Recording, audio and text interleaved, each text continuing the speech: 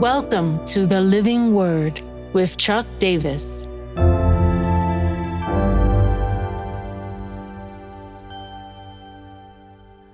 Ephesians 6:17, Sword of the Spirit. Stand therefore, having fastened on the belt of truth, and having put on the breastplate of righteousness, and as shoes for your feet, having put on the readiness given by the gospel of peace. In all circumstances take up the shield of faith, with which you can extinguish all the flaming darts of the evil one, and take the helmet of salvation and the sword of the Spirit, which is the word of God. We come to our final piece in descriptive elements. We're going to see that Paul adds prayer to this after the listing of these different elements of the armor, but he doesn't give imagery to the prayer aspect. He just simply calls us to pray. Here, the sword of the Spirit, which is the word of God. This is our only really active attack weapon. We could say that having feet fitted with the readiness of the gospel of peace has attack in its assumption, but this is the one piece that allows us to move beyond defensive. A belt of truth holds everything together. Breastplate is defensive. Shield is defensive. Helmet is defensive.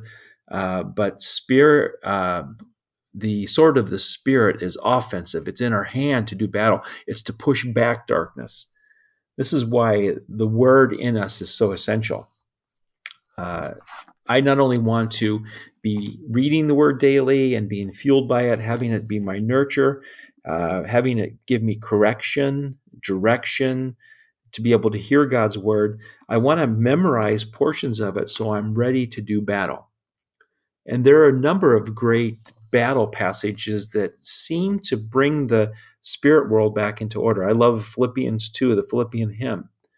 I love declaring Colossians, where Paul says that when our sin was being nailed to the tree, Jesus was making a public an example, a spectacle of our enemy, having triumphed over him. I remind the enemy from the Word of God, this is what the Word of God says. This is what the Word of God says about me. This is what the Word of God says about people that are in front of me. This is what the Word of God says about my circumstances. This is a podcast, so you can't see me. I have my Bible in my hand right now like a sword. We need to take this text up more than just a knowledge base in the sense of information, but as equipment to do battle in our world.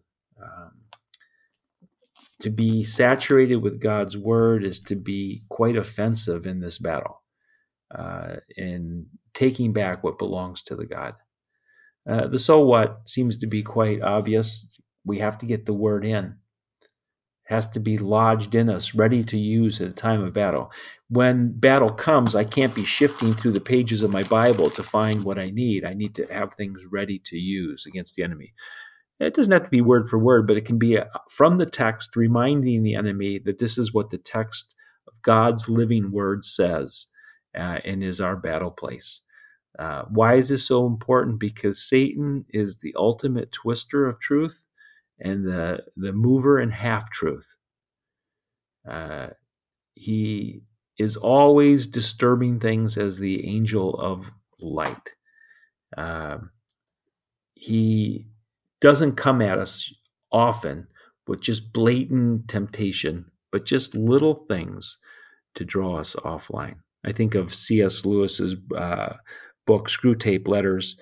Senior demon's talking to a younger demon, says, "You're losing this guy. You got to up your game." And he says, "I have an idea. Your direct frontal attack isn't working. So now that he's doing well spiritually, make him proud about his spiritual advance."